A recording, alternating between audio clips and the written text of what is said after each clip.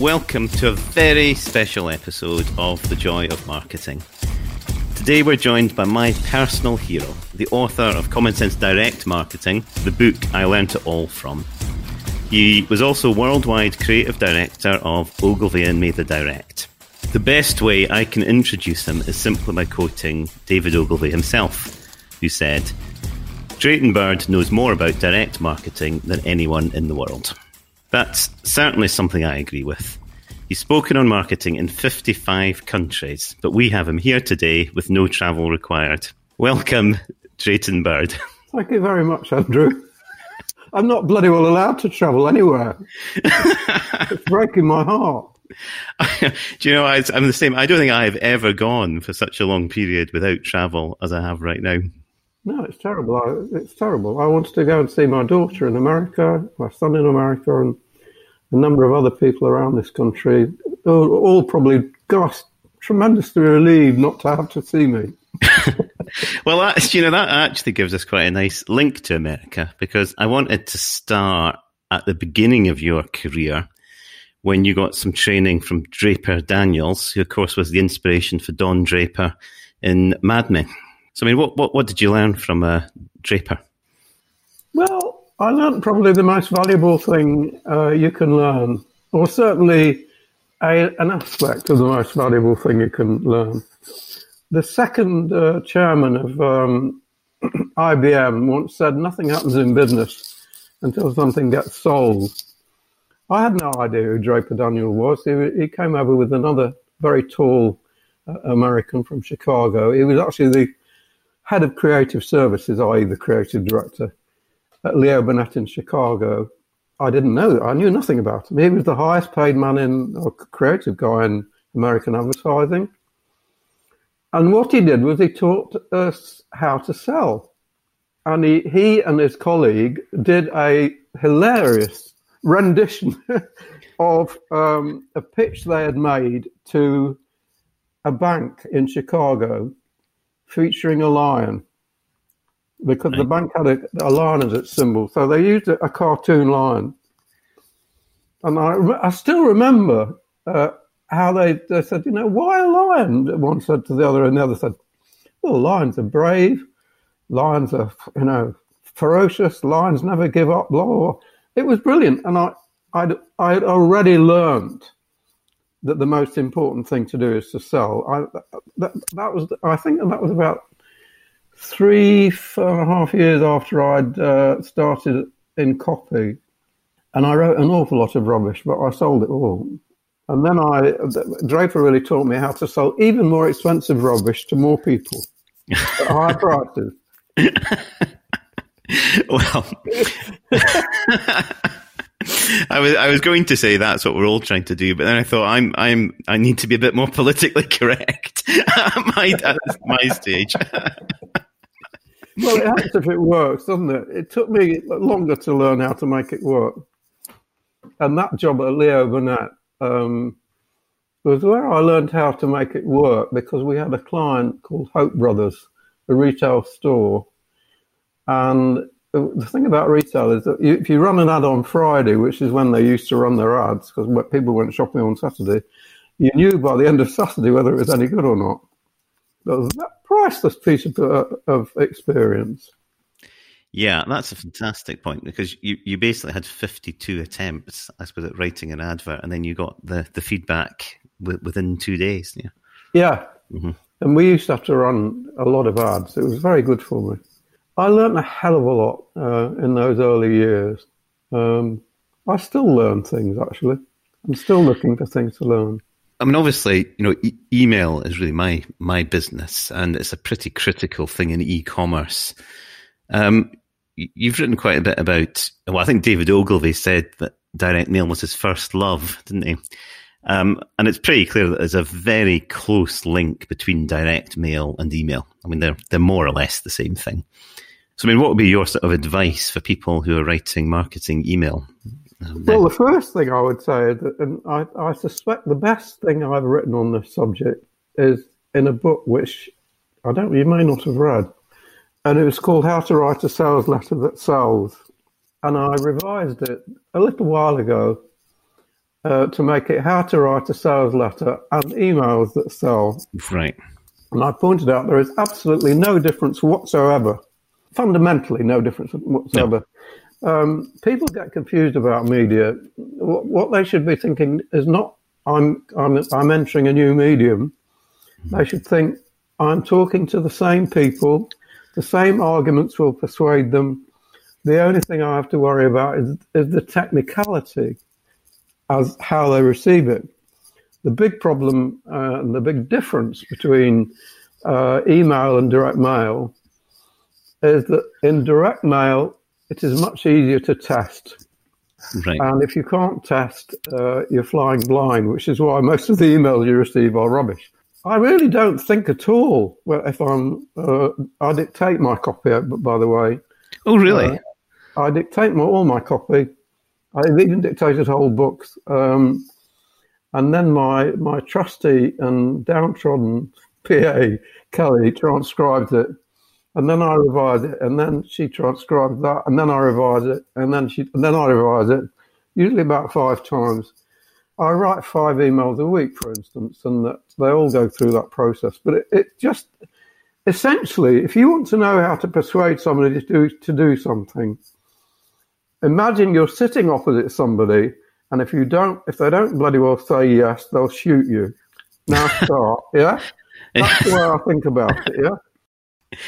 So, Drayton, you talk about the 3 graces of direct marketing, which I think are also really relevant to people doing e-commerce marketing. Could you go through them? I took the trouble, because I've written so much rubbish over the years, to have a look and see what the hell they were. But I can remind you. So I've got them here, and I was going to say something about them. The first thing is that you isolate your prospect as an individual. So you're talking to one person. You've got many ways in which you can find out about that person. You can speculate about that person. But the most important thing is you're talking to one person as an individual, not thousands of people. Yeah. Each one of those people is seeing, hearing, watching what you're saying on his or her own. The next thing that you're trying to do, which is utterly critical to success in any form of selling, is to build a continuing relationship. So once you've isolated that person, put them on a database, put them on a mailing list, whatever you like to call it, you can then talk to them as an individual using the information you gain about them as an individual. And the third grace is that you can test. Where most communications today are failing is due to the inability to test, or the disinclination to test. When you had direct mail, when you had keyed advertisements or commercials, you could see what worked and what didn't. Today, people don't know. Nearly everybody watching this, if they do any marketing at all, and if they don't, they might as well go away and curl up and die, assuming they've got a business, yeah? Uses emails. And what do you know when you send out an email? Somebody says, how many people opened it? Well, that's almost completely useless. It's not completely. It's a very, very, very, very vague way of telling you how well it's done, because the purpose of the communication is not to be opened or read or watched. It's just to bloody well sell. And the only way you know whether it has sold is if somebody does something, buys something, yeah? Most people are flying blind. I'm flying blind. The only way I have to know all the constant flow of garbage that I write every day is I know whether they looked at it, but really I know basically because a lot of people comment. Yeah, I get a lot of comments like, what, drop dead, blah, blah, blah. No, I did. Most days somebody says something nice to me. And my mailing list isn't very big. So that gives me some clue. At any rate, they are agreeing with what I say. They think it makes sense. But I don't know the most important thing. I don't know who bought. And I'm not trying to make people buy. I'm just trying to get people interested. Yeah. So this wonderful, great leap forward in marketing, which is called digital. A friend of mine, Mark Ritson, the business school professor, basically wrote something very funny about, you want to succeed, go and say you know all about digital. In fact, knowing all about digital is about as much use as a chocolate teapot, because the people haven't changed, because it's, quotes, digital. Yeah. It's the same people, the same principles apply. Do you know, I think I've maybe learned more, actually, from reading older books on marketing, the classics, from even like the 50s, 60s, 70s, than I actually have from reading marketing books that are written today. Well, I'm at the moment working on 2 books. One is about Claude Hopkins, the best copywriter who ever lived, who was paid, by the way, the equivalent of $1 million to launch Pepsodent back in 1904, I think. So he knew more about marketing than just about anybody around today. Yeah, he wrought miracles. He did things like, well, imagine if you have a motor car client, Ford, and you say, I'd like to handle Vauxhall. What would Ford say? Say, piss off, yeah? Yeah, of course. But Claude was so good that at one point he was writing for 5 different motor car brands at the same time. Yeah? And how did he do it? Because before than anyone else, he understood the virtues of positioning. So in this book, one of the things I'm doing is saying, look at how he positioned all these different products. Yeah. Well, I think fundamentally human beings haven't changed over the past century. The other thing I'm doing at the moment, I must be bloody mad.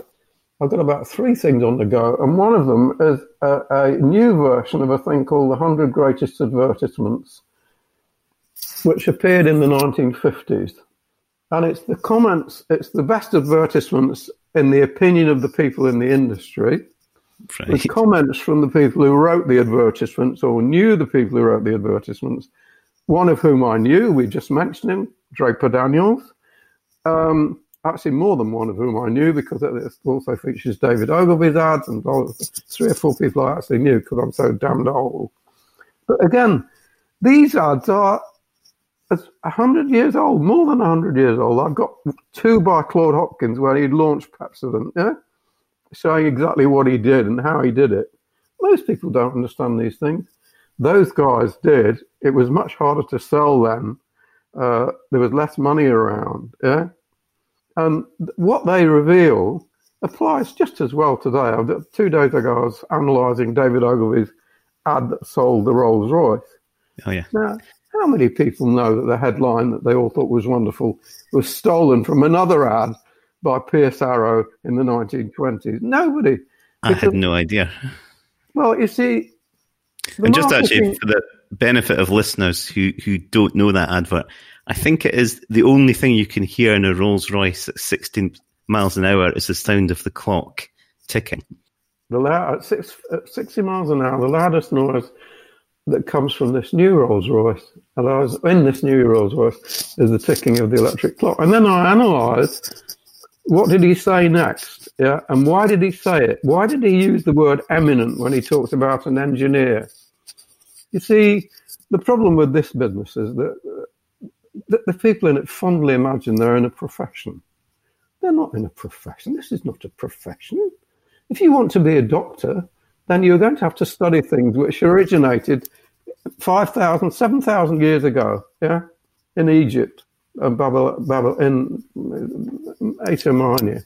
If you want to be a lawyer, you have to be aware, all the learning involved goes back to the time of Hammurabi in Babylon, again, 7,000 years ago.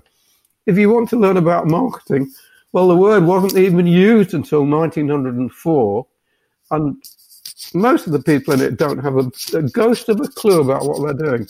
Thank God. How could anyone as stupid as me have done well in a proper profession? So, going back then to earlier in your career, you were given the nickname Mummy Bird.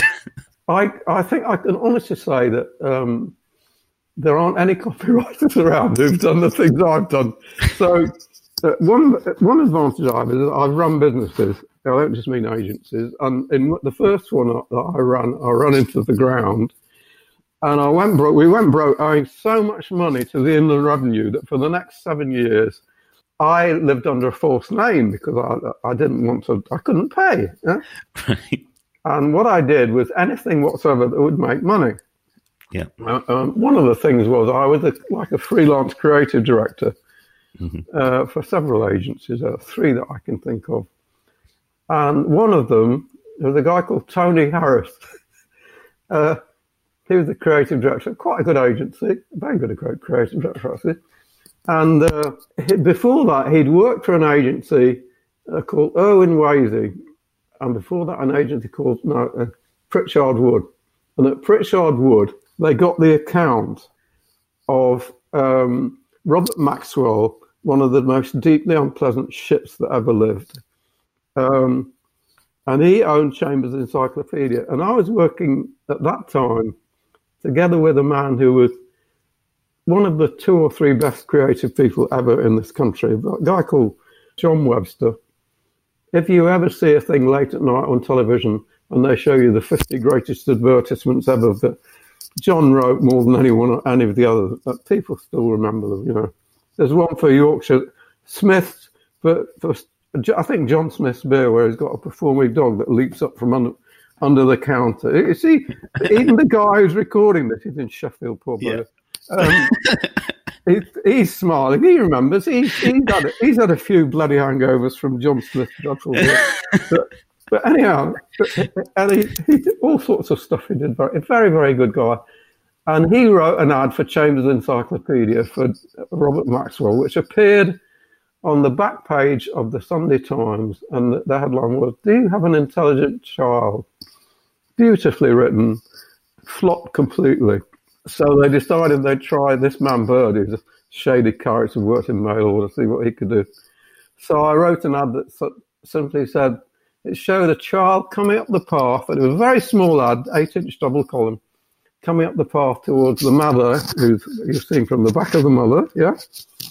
And the headline said, "Mummy, I've passed." And then the subhead said, "What can you do to make sure this magic moment comes true for your child?" That pissed all over everything, yeah? It's that's beautiful. why Tony used to refer to that. It had some interesting clients in those days. I remember they would come to me when they'd given up. So they had Saudi Airlines, and they were looking for a line for Saudi Airlines. And I didn't bother to go in. I'd say, "Ring me up and tell me what the problem is, and I'll see what I can do." So I said, "We can't come up with a line at the end, a slogan. Slogans are mostly rubbish, So I said, "Give me a bit." And I know the 2 guys have been working on it for 6 weeks. Then I had a couple of drinks and I sent back. I said, "Try this.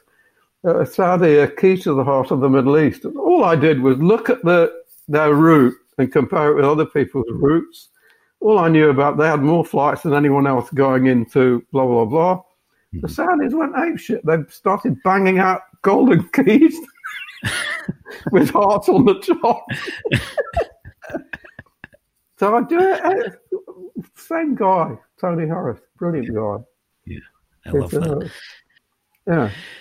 So obviously, when we're sending out emails, we tend to do a lot of discounting, which is pretty expensive. And I think also, frankly, for the consumer, when they've had their 10th discount in a row, it's beginning to get a bit boring. So free gifts can be quite a good alternative. How would you decide what are the sort of good free gifts to offer? Gifts work, and they're cheaper than actually giving money away.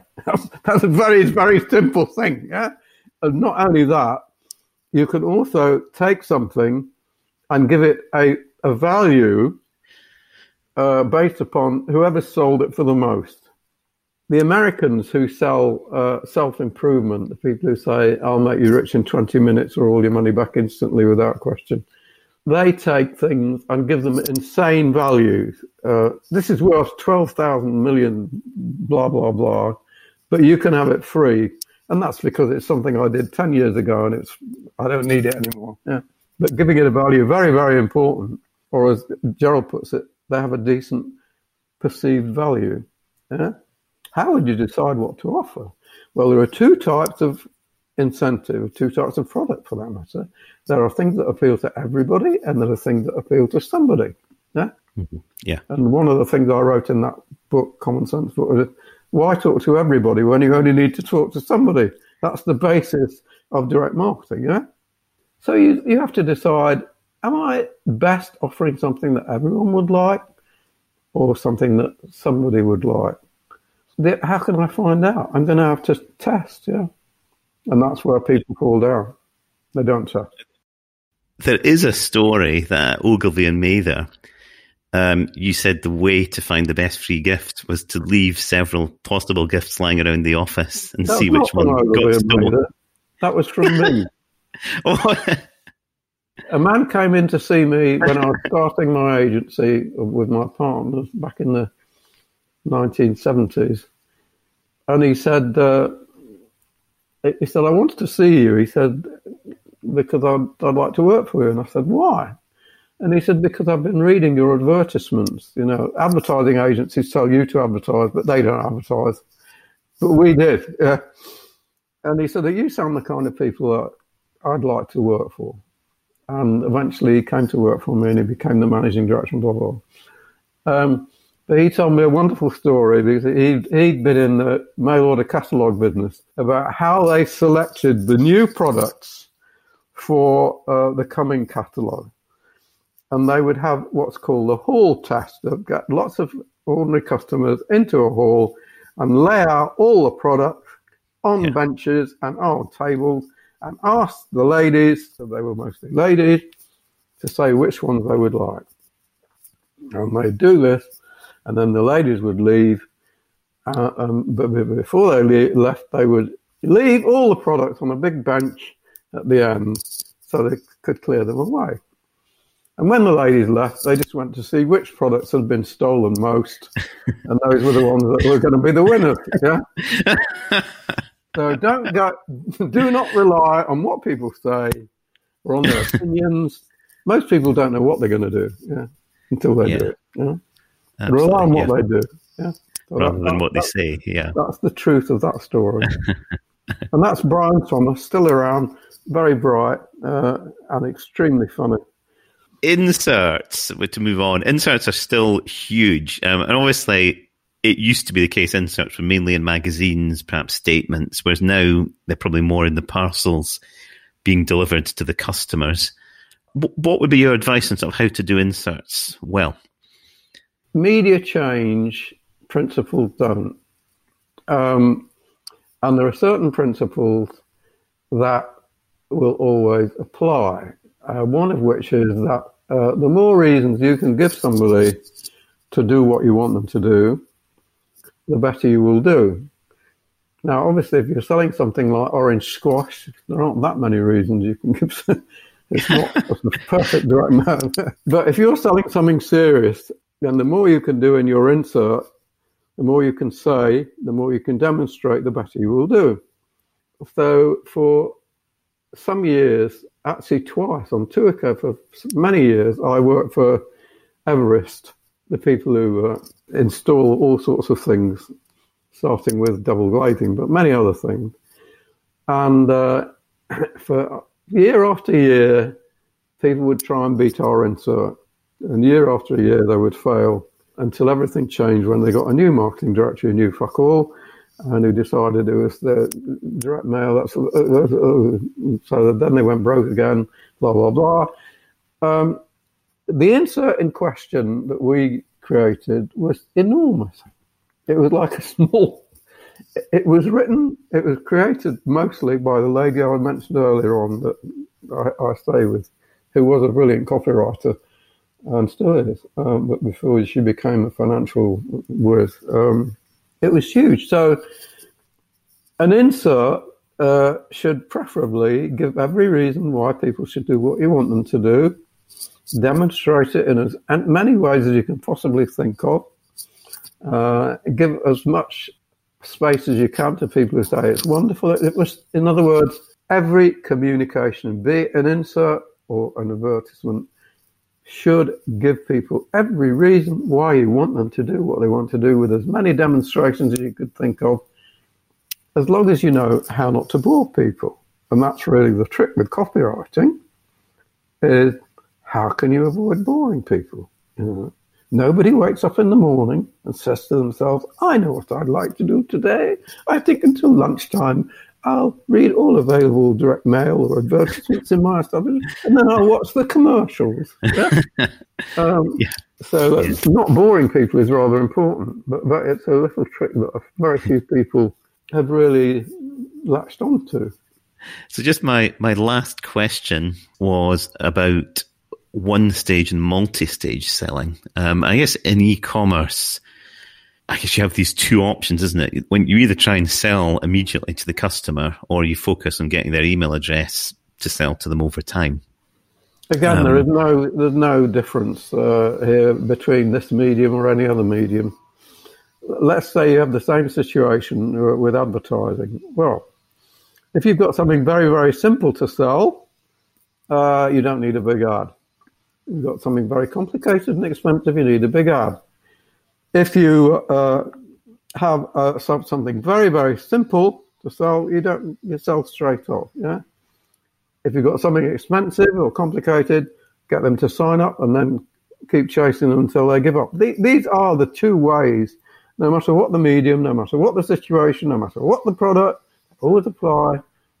Simple and cheap. Very simple approach. Yeah. One bash. Yeah. And then if it works very well, you follow up because you know, or you should know, that the second bash will get 50% of the sales of the first bash. Things that are complicated, you get the name so that you can keep on hitting them till they finally give in. Cool. And I guess this is quite a nerve-wracking moment for me, but I would just like to pitch my advert for Machine Labs to you now for your feedback. So the photo, we've got an exhausted and desperate man, close to emotional and physical collapse, looking at the camera in a very busy warehouse. I don't remember posing for that. The headline, in quotes, not more orders. And then the copy starts, Machine Labs is the marketing software that will break your warehouse. Well, I thought that was quite a good approach, but unfortunately, I'm not the customer. You should test a lot of other approaches. I mean, every day I try to write something that I think will work.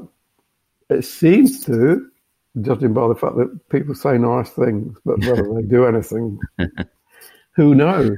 Thank you, Drayton, for a very special podcast, which I'll never forget. If you have a question for Drayton, go to draytonbird.com, where you can get a free copy of Claude Hopkins' Scientific Advertising, or indeed ask our own expert Drayton a question. I don't know how we're going to follow this up, but we will manage it somehow, and I'll see you next week on The Joy of Marketing. Thank you, Andrew. Next week we're going to talk about the pain of marketing, the misery of marketing, why you're not rich, why I'm not rich.